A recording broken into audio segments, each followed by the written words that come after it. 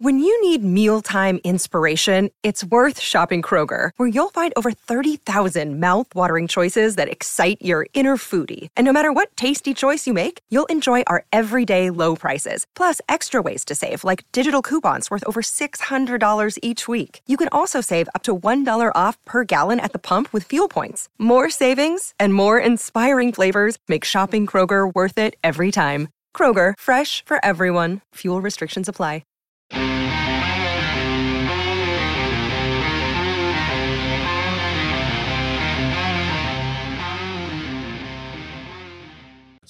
Justifiably in a position I'd rather not be in, but the cream will rise to the top. Oh, yeah. Welcome on in to the PHNX D-Backs podcast. My name is the Macho Man, Derek Montilla. This guy over here is Beer, and we are here, of course, to bring you the finest D-Backs Halloween coverage in the world, brother. Oh, yeah, dig it. I can't keep this voice up very long, Jesse, but of course, we welcome you. He's standing right behind me, isn't he? He's back there. I knew it. Yeah, hi. Happy Halloween, everybody. Welcome on in. Thank you guys so much for joining us. Yes, this is Leah's beer hat, but for today, Jesse is beer.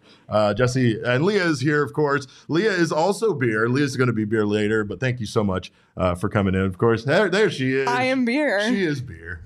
Thank you guys for being here. Happy Halloween to you all. Of course, this show is brought to you by the fine folks at the DraftKings Sportsbook app, America's top-rated sportsbook app. And we are here on Halloween. I know you want me to ask, so I'll ask. Who are you? What do you mean, who am I? I'm the Tower of Power, too sweet to be sour, funky like a monkey. Let's go. Space is the place, brother. Dig it. Oh, yeah. I'm the Macho Man Randy Savage, Jesse. And you once again disappoint me in ways that I can't even verbalize on this show. So I've been trying to ask him who he is for like an hour now. I refuse to ask him. I was just sitting here. He refuses to answer the question. He just keeps doing the voice. And I'm like, Derek, that doesn't actually help me. I was listening to Pomp and Circumstance, and he was like, did you graduate? Or you didn't get it? He doesn't Pomp and Circumstance is also stuck in my head now. Now it's for the rest of the day. That's the point. Yeah. Dig it. We are here to talk about the World Series, a World Series that is now tied, Jesse Friedman. Of course, my prediction is now dead in the water, but I still don't know about the Phillies and how likely they are to keep coming back from these big deficits. One thing we did talk about in the chat, texting each other, was that no lead really does feel safe when it comes to the Phillies. And you have to credit them for their ability to have these multiple big comebacks in the playoffs like they've had. It really doesn't feel like to us as people watching it that they're ever out of it. And I'm sure to them, it doesn't feel like they're ever actually out of it. Yeah, I mean, the Phillies have been doing this the whole postseason, right? They're the team that just like won't go away. Yeah. They've had a number of these storylines going way back to when they were facing the St. Louis Cardinals in the wild card round. They had an incredible comeback in the ninth inning of one of those games. So, the Phillies have been doing this the entire postseason pretty much. And I know that a lot of people, I think in that first game of the World Series, once the Astros went up 5-0, it was like, okay, this is sort of a reality check for like where these two teams are actually at. And then sure enough, we talked about Justin Verlander and how he's really struggled in the World Series in his career. He was cruising for really 3 or 4 innings of that game. Then sure enough, the wheels just came off for him, and Justin Verlander wound up giving up 5 runs in that game, and the Phillies ultimately win it in extra innings. Courtesy of JT Realmuto and a very, very clutch home run from him in the 10th. It's been impressive to watch this team. And again, I've kind of joked about, their payroll and such, but really at the end of the day, these guys are extremely good. And if anything, they've been underachievers up to this point, hampered by injuries at times and just where this team couldn't all be on the field together at the same time. But, they've shown that they are, in fact, the all-star team that we thought they were when Philly started putting these pieces together. Yeah. Acquiring Realmuto, requiring Bryce Harper, all these guys that they brought in. It looked like they were going to be a team similar to what we see in the NL West, just out in the East. And it hasn't worked out for them prior to this, but now they look like they're pretty solid. And this looks like it's going to be an exciting World Series, let's be honest. I mean, Houston once again dominated in game 2, but there was no big comeback, even though, again, it even felt like late, like things were kind of falling into line for a possible because the Astros stopped scoring runs. Again, they scored their runs early. Yeah. And so anytime you do that, you're kind of keeping the door open for a team like the Phillies to come back. But they only had 2 runs in them on Saturday. So not enough there. Not without controversy, though. Framber Valdez, terrible name. Controversy in the Houston Astros. Imagine that. Imagine that. Imagine once you become a cheater that you like are branded that for the rest of your time. But Framber Valdez grip has come into question by a lot of people. There was a couple of videos that circulated a bit just showing him kind of like wiping stuff in his hand and in his glove, wiping of his forehead and then touching of stuff. It's kind of ridiculous. Like, I'm not defending the man because I have no idea if he was using anything, a sticky substance or not, right? But like, it's just when the umpire checks you after every single half inning that you come off the mound. I mean, I don't know how you pull something. I don't know how you pull this I know sophisticated. There was a video circulating of the umpire checking his right hand, not his left. I think that's what it was, because Valdez is left-handed, of course. So maybe the umpire was like checking the wrong hand or something. But that's just a conspiracy theory at this point, unless you want to believe that the umpires are like full on, here to defend the Astros throughout the series. I don't think anything like that is happening. So it used to be so much more blatant, and it still was let go, right? Like, you would see stuff on guys' hands. You would see them smearing maybe something across their face that constituted that there was something also on their hand or whatever, right? Like, this is just, I don't know. I mean, I get it. Again, it's Houston, so you're always just going to throw random accusations at them. But again, attack this man's first name, not his grip. It makes me think of Caleb Smith, really is what it makes me think of, because someone asked us about our scariest D-backs moments, and I almost put this in there. When Caleb Smith was accused of having sticky substance on his glove and was subsequently suspended. I thought he was going to kill that umpire. I really did. I thought he was at least going to fight that man. And the one thing about it that made me feel for Caleb was that that's how I feel like I would react if I was accused of cheating when I wasn't doing it. Sure. You know what I mean? Like, sometimes you see these guys that they get popped for a sticky substance and they take it way too calmly. They just go off to the dugout or whatever. And it's like, yeah, that's a man that got caught, right? Me, no way. I'm not going out without a fight. I'm going to let you know that you were wrong about it. Then, now, later, it's forever. I'm going to always let you know that I was not cheating. So I don't know. But Houston evens the series up, and now things go back to Philadelphia, which is going to be a raucous crowd tonight on Halloween. Yeah. Good luck. Yeah. Good luck. You ain't getting the city of brotherly love tonight. Let me tell you that right now. Because Houston's crowd was suspiciously, Newman's here. Newman is here. Everybody here, Newman here. Newman's dog is here, and he's dressed up like a shark. It's because it's Shark Week. It's Shark Week. We know that. We tell you guys that all the time here. But of course, the Astros crowd has been talked about being very, very subdued, very quiet crowd during the World Series. Apparently, not exactly the amount of energy that they were expecting out of a home crowd in the World Series. And I guess that's going to be quite the change between the first two games and tonight. Yeah. Yeah. Whatever happens tonight, it's going to be ugly. I mean, especially just given that it's Halloween. And so people are just going to be hyped up kind of all the more, wearing their costumes and whatnot. It's going to be a bloodbath. Could you imagine me in the stands dressed like this? I'd be a madman. I would literally be a lunatic. Be a madman. Absolutely. Yeah. And yet I don't think you would be nearly as mad as some Phillies fans will be tonight. I'm a nice guy. I've seen several articles circulating, like, kind of trying to sort of defend the Astros in some ways, like at least making the case that they don't deserve what's coming to them tonight and over the next few days in Philly, like kind of a take it easy sort of a mindset, which I understand. Like, the guys who perpetuated the cheating that happened in Houston a few years ago, by and large, are no longer in the organization. The mastermind was Carlos Beltran, right? Sure. It's like Bregman and Altuve left, basically. Yeah, and Altuve, I've read, didn't even, like, he rejected using what they were doing. He basically said he didn't want any extra help from the trash can banging or whatever. And then there's the whole controversy about whether he was wearing like a buzzing device or something. Yeah, shit got deep. The conspiracies got deep, right? But whether they deserve it or not, they're absolutely going to get it. It doesn't matter if they deserve it or not. They're going to get it. The Phillies fans haven't really had a chance to do this, at least not as much as other teams, right? Like, the Yankees fans have had more than their fair share of home games with the Astros in town, and they've already kind of had their opportunity to get those emotions out. You may not like it, but you will accept it. Oh, yeah, I dig it. Jesse still doesn't know who I am, by the way. No, I mean, you told me, but it doesn't. It still does not register. It doesn't really help me. He doesn't even know what Slim Jims are. That's a whole other thing. But another man who you shouldn't question his name, like Framber Valdez, whose name you should question, is Pat Hoberg. Can we give it up? Put some respect on his name. Put some respect on Pat Hoberg's name.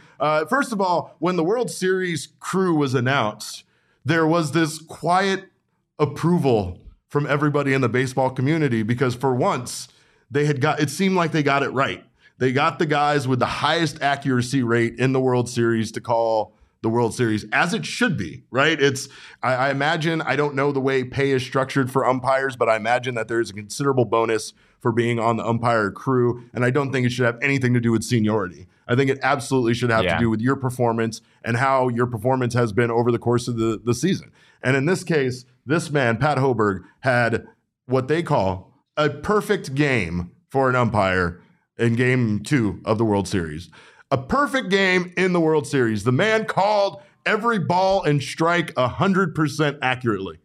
It's incredible. Give it up. Yeah. Like that's not that. Like I don't think anybody expects that actually out of an umpire. Like we all know that their job is difficult. We know on one hand, you want to say like, oh, he's just doing his job, right? Like, he just didn't like screw anything up. But that's not how umpiring works. Like it is a very, very difficult job. And there's a reason that umpire scorecards, that Twitter account that everyone is obsessed with now, especially Derek. I love it. I love it so much. There's a reason that they haven't had this is the first perfect scorecard that they've had since 2015. You can see it on your screen here. 100%, Derek. 100%. Look at that. Look at that. It's wild. It's amazing. And I mean, again, like we said, you don't really expect that out of an umpire because their job is difficult and they don't have a little box that we have up on the screen, which by the way, have you noticed the World Series box is very light and very, I have not. It doesn't, I don't know what, I think this might be on Fox, but it doesn't have like the little individual zones. It's just one big, strike zone, right? So it doesn't have like some of the other ones. And it's very like transparent on screen. So it's like they're trying to hide it a little bit. I mean, I think they just don't want it to be as big of a like controversial thing when you're sitting there watching it on screen. And like, again, the way that, one thing or another is accurate. It's hard to say. And sometimes on screen, you're not seeing the way it breaks and comes over the plate. Sometimes that top shot reveals that the umpire is correct. But again, shout out to Hope. We don't want to praise umpires on this show ever. That's not our thing. But credit where credit is due. Buck Showalter apparently had some very kind things to say about Pat Hoberg earlier this year in a game. This is a tweet from Jason Benetti, who's like a broadcaster for Fox. I thought this was fascinating. He said, before our Mets-Marlins game on Peacock in June, one of the first things that Buck Showalter said to our crew with genuine eagerness was that he was so excited to watch the plate umpire work. He'd heard so much about his accuracy. That umpire was Pat Hoberg. Pat Hoberg. Way back in June. Give it up for Pat Should have seen this coming. Also, yes, I have seen that article, Michael. He said, did you guys see the New York Times, is this a ball or strike article? Michael says he got all but one. Oh, they have like a quiz? Did you see this? No, yeah, I did not. It's incredible. It like simulates pitches coming in. Like you have like an umpire's perspective. It simulates a pitch coming in and you have to decide whether it's a ball or a strike. And it's honestly kind of addicting. That's awesome. I got to check that out. Michael in the comments said Bob Brenly is going to come for you if you keep praising umpires too much. Listen, I will send the fine folks to Chicago after Bob Brenly for what he said about the Chicago hot dogs. So he doesn't want to play those games with me. I have friends from Chicago. Anyway, if you haven't done so already, make sure to sign up for a membership over at gophnx.com. That way you don't miss anything Beer here has to write. Yes.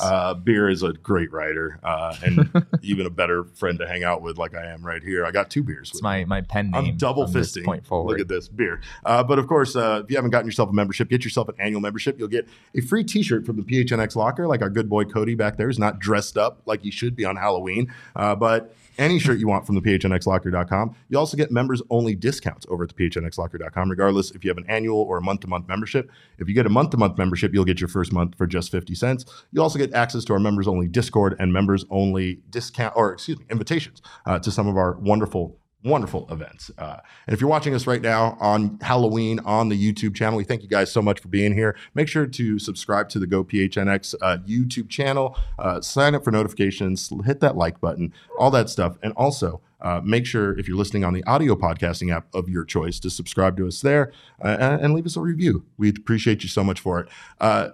Kirsten Sussel's dog, Newman, is here, and he's dressed up as a shark. And I want to get him in here.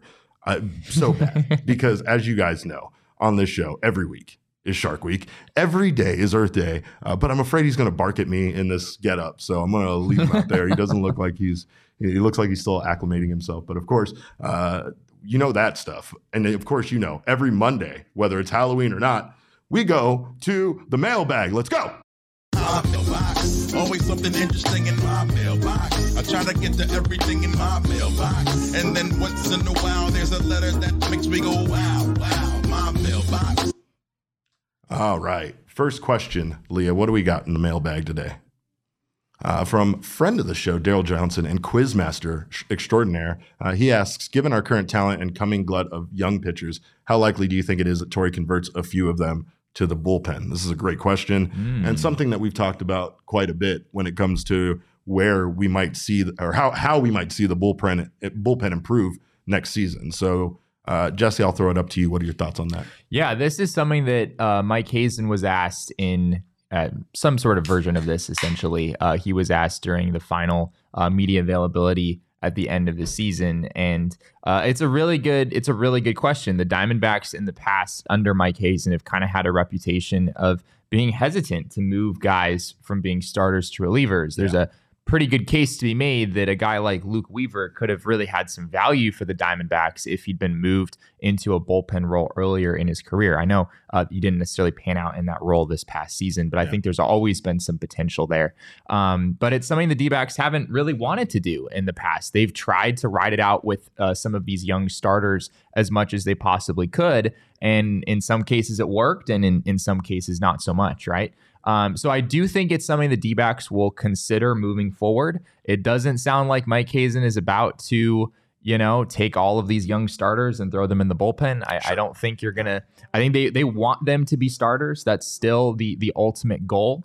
But I do think there's maybe an increased openness moving forward that Mike Hazen might be more willing to entertain some of those moves, especially given that with all the young starters the D-backs have, they might run out of room, right? They're just not going to have the space for all of these guys in the rotation, and that might be the best way to get them those opportunities. Does it constitute a failure? I mean, at times, does it feel like that when a guy that's a starting pitcher now has to be a relief pitcher? Yeah. I almost feel like that might be part of it because everybody has this potential to be a starting pitcher, which is great. But like you said, there is something to be said about the value of being a dominant reliever that can come in for 2 to 3 innings, especially that amount of time for this team, because they've struggled to find someone that can just come in and give them 1 inning of work where it's pretty stress-free and whatnot, right? So, but I think that might impact it, or that might be part of the thinking sometimes, even from both sides, like from the career side for a player as well as from the organization, that it's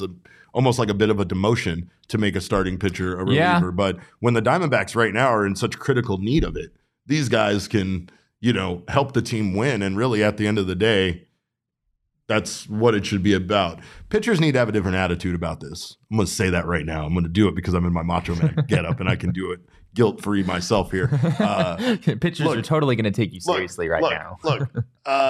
Are you getting paid any more or less to be a starting reliever or a starter or a reliever? Maybe in the future. Yeah, in the future. But not now. Not now. Well, so you're being asked to do less work. Like in the arbitration process, though. Okay. In the arbitration process, you're definitely going to make less. Can you imagine if you have a solid ERA and you're one of the best relievers in the league, how much more valuable you would be than being a fourth man in the rotation that has a +5 ERA? If the choice is between being like a starter who can't really stick in the majors in that role and being a reliever who can actually stick in the major leagues, then from that standpoint. He's on board now. Oh my gosh. I got him. All right. What else we got, Leah?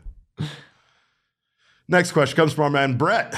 Brett had he got a couple of mailbag questions in today. So another mailbag question on top of the ones from last week. Since they're going to be fast approaching, what do you think the D-backs do at the winter meetings?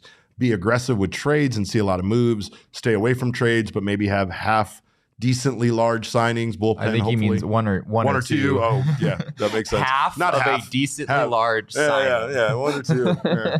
Sorry, I can't really see in these sunglasses. Sit tight and basically do nothing other than small 1-year veteran minor league signings.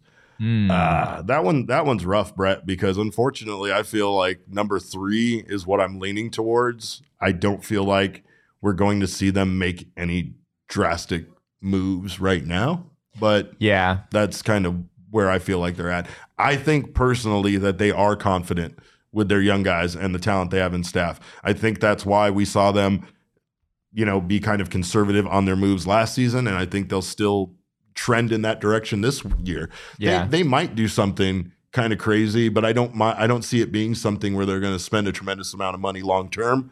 If anything, it might be something crazy on like a short term deal where they pay somebody a considerable amount to come in for a year or two at the most. Yeah. I mean, I don't know if I necessarily see that as particularly possible either. I don't know if there's really that much room in the payroll for this year. There's plenty of room in the payroll, Jesse. You know that.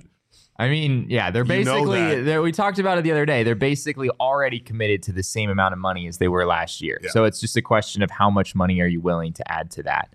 I think the truth sort of lies in the middle here on this. I don't think the D-backs are going to come back next year and just bring back the same group. One of the reasons I think that is that, frankly, Zach Gallen has 3 years left, and the Diamondbacks will probably try to pursue some sort of extension. I think we've all talked about our doubts of that coming to fruition in the long term. Right. And if you are in that spot, if you knowingly have Zach Gallen for 3 more years, you're not gonna try to just come back next year and bring back the same team and expect to make the playoffs. Like, you're probably going to have some motivation to make some moves. So I do think the Diamondbacks will make some moves this offseason. They're the needs that we've talked about. They're going to do some things in the bullpen. You can count on that. They're probably going to try to find a right-handed bat if they can. I don't think they're going to be too aggressive. They're going to look for a starting pitcher. Those are probably the main things that we're looking at. And I think they'll probably fill most of those things. Whether it's splashy, whether it's anything too exciting, probably not. But they're needs that I do think the Diamondbacks will find a way to fill. Well said. All right, Leah, what else we got? Gabriel, that troublemaker on Twitter at Bold as Bronze, asks, what's a weird hidden talent that you possess? Boy, you might be asking the wrong 2 guys for that. I don't know. My only talent is watching and talking about baseball. I'm not really good at anything else. So really? You don't play an instrument or anything like that? No, I'm kidding, Derek. I have many hidden talents. He has many hidden talents. Did you hear that? The confidence. Let's go. Yeah. So I play the piano. Yeah. I started when I was like 9 or 10, something like that. So I played some Mozart and Chopin and that's pretty Beethoven in my day. Nice. I also could beat anyone in ping pong. I feel fairly confident about that. Did he just say? Saul, I've seen videos of Saul playing, and I have some doubts about Saul. Oh my God, anybody? Just about anybody. Anybody. I bet I could beat pretty much everybody in this office. So wow, which is why I'm advocating for us to get a ping pong table in the office. But apparently, I'm told the foosball table takes priority for some reason. We had a whole conversation about this. We were thinking we were leading in the direction of the Miami Dolphins, right? Where they asked the Miami Dolphins head coach about taking the ping pong table out of the locker room, and the coach said it was a way for the veterans to like get everybody focused on game day and such. And when they asked Tyreek Hill, he said, "Nah, we're just having a customized. It was bent, and we're having a brand new customized one made. Is what it is." That's Jesse over here. He's like, "No, we need to break this foosball table so that we can get our customized." Who likes foosball? PHNX. I adore foosball. You really? I love foosball. I just think foosball, like, you play foosball when you're like between 10 and 12 years old. What? And then it just kind of loses its luster after that. The insane words coming out of your mouth during this question. Maybe I was just not very good at it between the ages of 10 and 12, and that's when I lost patience for the game. Maybe that's really what happened. What about you? Do you have any other talents you'd like to tell us about there? I don't know if this counts, but technically I am still to this day the youngest disc jockey in 99.9 KEZ history. Really? Yes. Okay. I've told this story, I'm sure, before, but I was spinning records for 2 hours in a nightclub at 8 years old in 1989.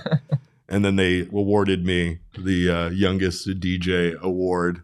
They actually gave you an award? They gave me a pin to wear that was engraved. They'd been planning this shit for weeks, Jesse. This was not like an impromptu thing that they just did this night. They had like a certificate made up for me. It's because I had been poking my head in the DJ booth for like a year. You know what I mean? I had to. My initials are DJ. That's what my parents called me. It was fate. It was going to be that way. Other than that, I can flick a bottle cap very far with my fingers going like that. And really? Fairly accurate. So that's what me and my friends used to. That and coins shoot them at each other. But is that all? Do we have any more for section 1 of question? All right. Does Leah have any hidden talents? Yeah. What are your hidden talents? I can like roll my tongue. You know how some people can roll their tongues and others can't. So I can do that. I can make a clover with my tongue. I can like fold my tongue in half on itself. Those are just like weird things that you can do. And I'm not going to show anyone because it grosses people out. It's for the best.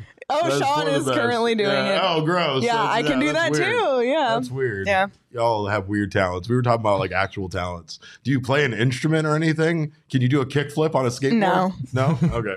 I got nothing. I was just wondering. All right. Well, you can find your hidden talents with our friends from OGs. You have no idea what you're good at until you take some OGs and try some stuff. But of course, I'm very good at rhythm video games, and I don't know how because I can't really play instruments. I could see that. But anyway, go check out OGs. Of course, it's Halloween time.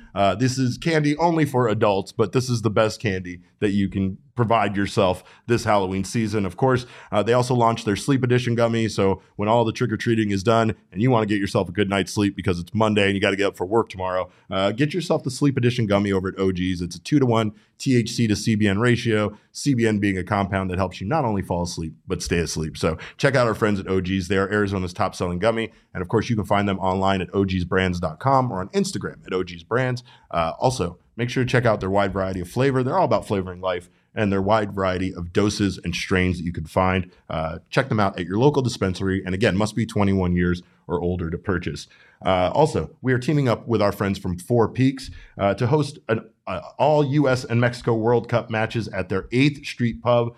Enjoy beer specials, giveaways, guest appearances, and so much more. And when we say guest appearances, we literally have members of the Phoenix Rising just showing up and drinking beers with us at Four Peaks. It's craziness. And of course, you want to be a part of that down at the 8th Street Pub. Check out the link in the show notes to register for free. Must be 21 years or older to enjoy Four Peaks variety of beers and enjoy responsibly. If you can't make it down to the Four Peaks 8th Street Pub, make sure to pick up some Four Peaks at wherever you get your beers. Of course, we got some more Mailbag Monday questions. It's that time. Leah, what else we got? Again, this one's from Brett, a follow-up. Brett says, but do you have any predictions on who might end up being a breakout prospect for the D-backs this next season? Or maybe a prospect you see getting a spring invite that balls out and gets some hype built around them? I mean, I feel like Brandon Pfaadt's the easy one there, so I think we could maybe go in a direction that's not Brandon Pfaadt. What do you think? Yeah, if you're looking for hype in spring training, Brandon Pfaadt is it's definitely the main name to watch.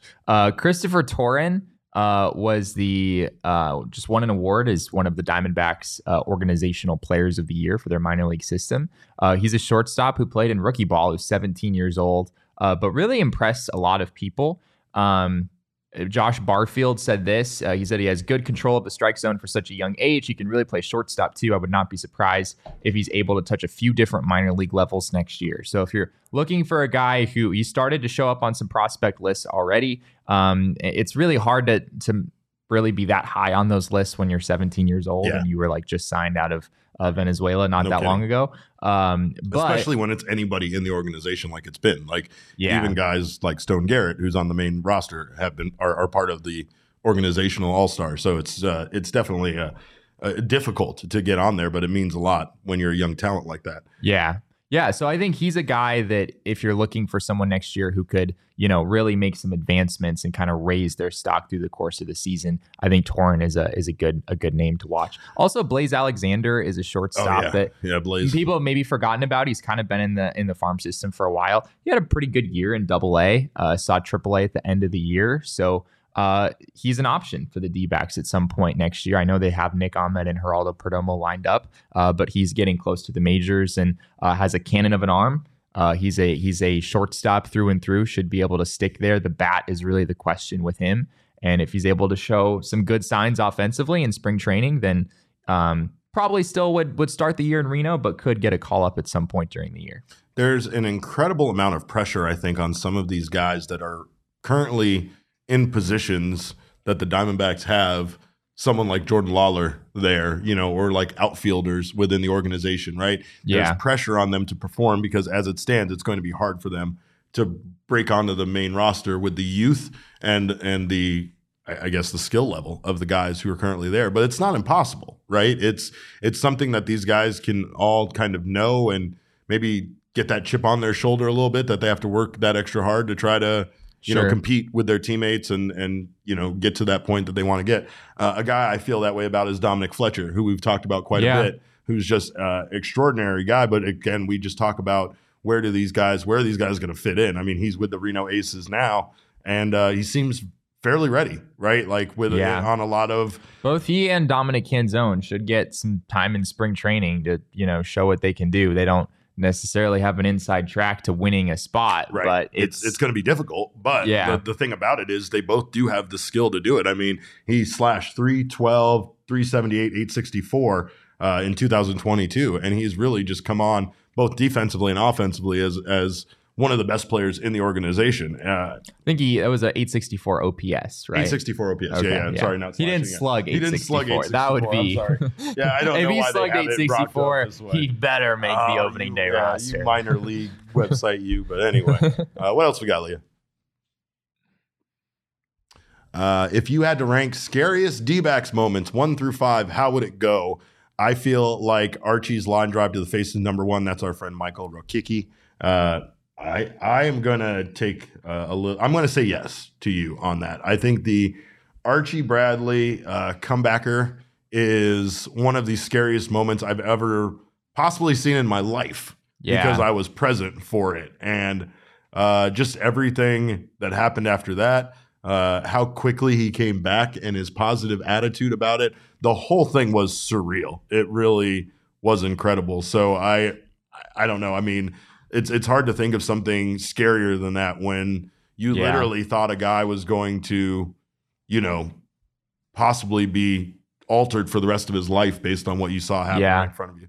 Which was strange because, like, as you said, he came back after not too long, right? It didn't wind up being that significant. But in terms of his career trajectory, he wasn't really the same guy in some ways. Point. Like, he was a dominant starting pitcher, and he didn't show it for long. He beat Clayton Kershaw in his first big league start, and this happens. And from that point forward, he just didn't really look the same. I don't know if it kind of rocked his confidence out there on the mound. I can't even imagine, like, psychologically what a moment like that would do to you.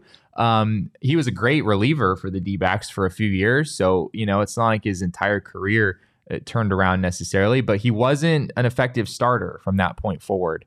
And granted, he didn't necessarily have a lot of opportunity to show that he could be either. But yeah, it was just a sad moment for Archie. I remember, he was such a fan favorite. Everyone was getting behind him as the ace of the future and all of these things. This and then was pre-Beard too. It was. This was when he was just our young stud pitcher that everybody couldn't wait to come up. And the Diamondbacks just had a tremendous amount of bad luck when it came to that around that period of time, because that was around when Brandon Webb's career unexpectedly ended.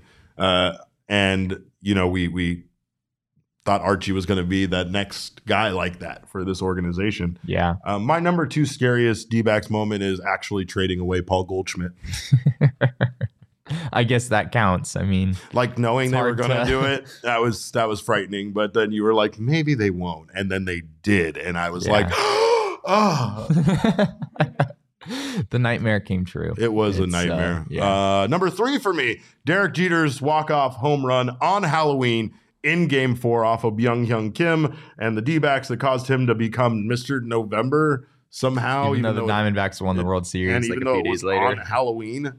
Come on. I get it. It sent it into November, but the Diamondbacks weren't up 3-0, right? They were up 3 or 2-1. That was game 4. So yeah, it would have been 2-1. Yeah. Come on. Stop with all of that. Also, Derek Jeter, vastly overrated. We know that. Everybody knows that. We don't even need to talk about that. Another scary moment, that was an actual scary moment, was David Peralta getting hit in the head by a 97-mile-per-hour fastball by Jose Fernandez. I was also there for that. And the sound that it made was one of the most disgusting sounds I've ever actually heard. I want to ask what you mean by that, but I also don't. It's like, I don't know. Have you ever heard someone fall and hit their head on concrete and you could hear it hit, or a body part on no. It's just someone got hurt immediately, but this was that times 1,000. It was incredibly awful, and Peralta ended up again being okay, but it was the the speed of the fastball and everything like that. Yeah, 97 is no joke. What do you got? Anyone? I got one more. My last one is watching the D-backs parade Baxter's decapitated head around in the locker room last season. All Lord of the Flies style. That was pretty horrifying to watch. Setting the curse in motion. I didn't want to go in the clubhouse anymore after that. You know what I mean? We were out because of COVID, and I was like, I'm good with that. We'll stay out. I don't want to go in there with these lunatics. So you don't have the bird in there. You don't have Randy Johnson hitting the bird. It's an awesome moment. It's not a scary moment. It was scary for the bird. It was scary for the bird. The bird doesn't know. The bird existed, and then it didn't exist. That's how the bird... That's what the bird's lifespan was in that moment. That's a life and death thing, Derek. All the injuries you just mentioned, unfortunate, but all those guys bounced back. They recovered. That bird didn't recover, Derek. This is a bold take. That bird was never seen again after that moment. After you pointed out the bird's dead carcass falling to the ground, that I didn't really see in that video somebody before. Had to go up there and scoop up the carcass. You frame by framed it, like the Zapruder film, and I didn't appreciate that because now that lives in my brain. So you're right, that is a scary moment. We'll put it on the board. It should be on the board somewhere. What else you got? On a more serious note, Steven Souza Jr., this was 2019 in one of those godforsaken exhibition games at Chase Field, which where he tore every this was the report. He tore his ACL, he tore his LCL, he had a partial PCL tear, and he had a posterior lateral capsule tear in his left knee. Yeah. Poor guy. His leg just fell off. Basically, yeah. It was just the two bones sticking together was all that was left. I just can't imagine being like the surgeon, oh man, we got a lot of work to do here. Doc, tell me how it is. Well, everything's torn. Yeah. All the ligaments? Yeah, all the ligaments. Yeah, maybe I should tell you what's not torn rather than what is. Yikes. There was also a really scary moment in 2017. Robbie Ray, there was a hard hit ball right back that just hit him in the head when he was pitching. That was a really scary moment. He had a concussion. He went through the concussion protocols. He wound up not pitching for about a month. What was remarkable, though, is that when he did come back about a month later, he was as good as he ever was. Robbie Ray, in the month following that, went 5-0 with a 1.39 ERA and 55 strikeouts in 32 1/3 innings. So that's when he became Robert Raymond III. That is, I believe, when that happened. What we called him. Yeah, it's where he stepped his game up and he no longer deserved to be called Robbie anymore. Yeah, something like that. That was his best year with the D-backs, right? 2017. He was incredible. When Robbie's out for revenge is when he's at his best, it seems like. Right? He goes to the Toronto Blue Jays and he's kind of trying to prove him. Then he gets a big contract and then he's not so much. Anyway, that's our scariest moments. Leah, what else we got? If you could pick each other's Halloween costumes, what would you choose? Let's go. We've already established Jesse would make the greatest Ichabod Crane. I tried to find an Ichabod Crane hat for today, but I narrowed my search. It was I told him pirate hats. I should have just gotten a pirate hat. I should have just gotten a pirate hat. A women's wig we could tie back and a suit, a peak coat. We would be fine. I have to admit, I was kind of hoping that you would dress up as the pinata from last year because I really felt I deserved a second chance. Yeah, no, but that's the thing is you don't get second chances like that in life for someone to hand you a baseball bat and say, hit me. And candy will come out. With no specification on how hard to hit me. That was completely up to you, and you gently tapped me. And that's on you. I would say for you, ironically enough, that a baseball bat would be a great costume. Interesting. I feel like you would be a fun, silly inanimate object that you're just walking around in, or maybe Gumby. I don't know. I'm picturing a couple of I different think I things. make a good inanimate object. Yeah, like like where your face is just poking through it and the rest of it. It doesn't matter. Sure. It could be a pencil. It could be whatever. It's going to be hilarious because it's you.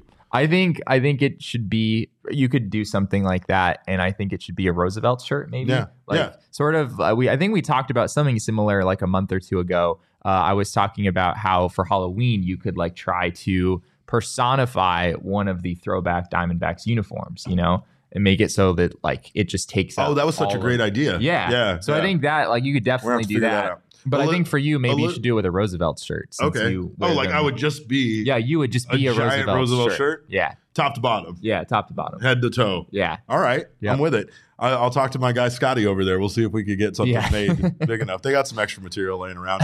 Elizabeth says next year we should come as Bert and Ernie, and that's it. Our costume's been decided. There we go. We won't come as anything else but Bert and Ernie. I'm putting it in my book. That's what we're doing. Do we have any more Mailbag Monday questions, Leah? Non-D-backs related, but any suggestions for some Halloween movies? Wow, this is great. I love All this. I know is the Toy Story Halloween thing was lame. Remember that? They had like a spooky something or other version of Toy Story a few years ago. Yeah. That's the only like strictly Halloween movie I've ever watched, and I was very disappointed. What are you talking about? You brought up The Great Pumpkin, Charlie Brown. Oh, that's true. That's Come true. on. That's true. There's one you could watch. There's one I could watch. I don't know what to do with this guy sometimes. I really don't. I'm going to give you a couple that I've watched lately. But one of my favorite scary movies of all time is Cabin in the Woods. And it's not even really scary as much as it's just incredibly hilarious and awesome at the end and worth every bit of watching that movie up to that point. I will also say that I very much have enjoyed the stuff on Disney Plus lately. I know it's kind of, cheesy, campy, some of it. Hocus Pocus 2 was way better than it had any business being, and I don't know why. I was expecting it just to be awful, I think. Maybe that's it. Like, I have this thing where if I go into a movie with high expectations, there's no way it can live up to it. Yeah. And if it's all about the expectations. It really is, it really right? is. Like, that's why I try to avoid, for the most part, spoilers and even long trailers and stuff. Like, there's a 3-minute trailer for the movie. I'm like, that sounds like you're going to tell me the entire plot in that. Yeah. Why would I see that, right? Elizabeth says everyone sleeps on the Garfield Halloween special. As long as it has the friends from the farm, you know what I'm talking about? When Garfield, the cartoon, they had the guys from the farm, Wade, the duck, and all those guys. He doesn't. I don't know. See, this is why I talk to you guys about this stuff, because I don't even need to turn to him and ask him anything about this. I will say also, Werewolf by Night was fantastic. I really enjoyed that. I'm a huge Marvel fan, so there was a lot of fun things in that movie. But like going back to Hocus Pocus 2, it's a solid Halloween movie. And I don't know, this stuff gets you in the mood. I like the fact that you can go on there. Hulu had a whole playlist of Halloween movies, and I started watching trailers, and I realized I wasn't ready for that. Like, I wasn't ready for like losing sleep. So it's a fine balance of how far am I going to go. I'm not watching Terrifier or Terrifier 2 or any of these things, right? It's just not going to happen. It's like me going to Six Flags. My days of riding the big roller coasters, those are over. And me watching the scariest movies is not great. But I will let me see here. Any movie with clowns in it is a great Halloween movie. But Killer Clowns from Outer Space from 1988 is one of the most ridiculous horror movies that I love that I've ever seen. And I know a lot of people have seen the Killer Clown stuff around, but I bet a lot of you haven't actually seen that piece of shit movie. So make sure to watch it. It's hilarious. It's great. And the clowns do kill a lot of people. So spoiler alert. Is that all we got? All right. Well, Elizabeth also gives us Wallace and Gromit, Curse of the Were-Rabbit. Truly incredible. Never seen it. Gonna have to go watch it. That's one. I know you haven't seen it. We'll go. I'll make him go watch it too. Speaking of which, this week, you owe us a movie Shawshank review. Redemption. You owe tomorrow. us a movie review. Yeah. All right. We're doing it tomorrow. So make sure to join us. We hope you guys have an incredibly wonderful Halloween. But of course, before you do that, make sure to download the DraftKings Sportsbook app if you haven't done so already. You got Monday Night Football. I know it's Halloween, but come on, let's get down on the Monday Night Football and also the NBA action. Make some money on the NBA. Bet on the Suns. Bet against the Coyotes. Remember, that's the way that it works. But new customers right now can make any $5 bet on NBA Moneyline Bet and get $200 in free bets if your team wins. You can also boost your winnings up to 100% with DraftKings stepped-up same-game parlays, which I did on the Tennessee Titans game yesterday. I knew it was two like rookie quarterbacks going up against each other. Ha ha ha ha! Under. Took that all day long. Won myself a nice little $150, and you can do that too over the DraftKings Sportsbook app. Remember, the more legs you add, the more money you win. It's this simple. Download the DraftKings Sportsbook app. Use our promo code of PHNX. Bet that $5. Win that money line bet on the NBA. Get yourself $200 in free bets instantly. Minimum age and eligibility restrictions apply. See show notes for detail. Also, big shout out to our friends at More Furniture. If you're looking to make your house less spooky this spooky season, go down to More Furniture or go to their website, morefurniture.com, and get down on their fall sale. For every $100 you spend, or $1,000 you spend, you'll receive $100 back in credit. So again, make sure to make those purchases, make your house look beautiful, get ready for all these wonderful sports that we're all going to be watching from home. Let's be honest, sports are fun to go watch in person, but it's more fun to watch at home with More Furniture when you got your house all hooked up. Jesse, I got some trick-or-treating to do. Okay. I mean, I don't just dress like this just for this show. I have a whole day of events. I'm just getting started, but what time is an appropriate time to start trick-or-treating? It depends on the age of the child. Okay. I feel like if you have older children that you should wait a little bit later, because typically when it's still kind of light out, the young ones want to get out. You know, the little guys, the 2-year-olds, 3-year-olds. Those are the ones. Sure. Those are the ones I like to be home for. And then by 7 o'clock at night when the teenagers are coming around, my wife's on candy duty at that point. I'm out of there. But I don't know. It's weird because the world's kind of changing. I know that a lot of people don't even do traditional door-to-door trick-or-treating, which I totally understand. They do in my neighborhood. Oh, they do in my neighborhood too. Let me tell you. It's weird because I'm on the edge of the neighborhood and I don't get a lot of kids because they kind of stop before they get to my part. Like I've even realized it in walking the neighborhood and coming to my house. I'm like, oh yeah, I wouldn't walk. Like there's 7 houses with their lights off in a row. I'm like, this is where I would stop too before I get to the good stuff. But here's the trick. Actually, this is the treat. Oh. I give out full-size candy bars. Oh. So if you're lucky enough to know where I live, which I'm not telling any of you, there is a bounty if you make it through those 7 houses with lights off. You get to my place because I might even give you 2 with how few of kids I'm coming through. But do you decorate? Oh, I decorate, Jesse. Really? Okay. I go crazy. I have blow-ups on my roof. I have the hitchhiking ghost from Disneyland out front. Nice. It's a whole thing. So I love Halloween. It's a wonderful time of year. I've always loved it. And I think it's just fun. It's one of those things for me, like I've said before, the more that you put into it, the more excited you get about it. And the more you just kind of go with it and have fun. The more you're here doing a show dressed as the Macho Man Randy Savage and beer. He's beer. But we thank you guys for joining us. You really can't tell that this is beer unless can't. Unless, there it is. Unless I hold the handle. Now I'm double fisting it. That's how it goes. But happy Halloween to you all. We thank you guys for joining us. Of course, you can follow us on Twitter. I'm at go. I don't even know where I'm at anymore. I'm at @cap_caveman with a K. My blue check mark is going to get taken away any day now. Thanks, Elon. This guy over here is at Jesse N. Friedman. Our show is at PHNX_DBacks, but of course, all roads lead to at PHNX_sports on Instagram, Twitter, Facebook, wherever you find us. Make sure to find us, follow us, do all that stuff. In the meantime, on behalf of Jesse, myself, Leah, on behalf of Beer and Macho Man Randy Savage, we thank you guys so much for your time. And remember, kids, baseball is fun, but it's so much more fun when you say, ooh, yeah, while playing it.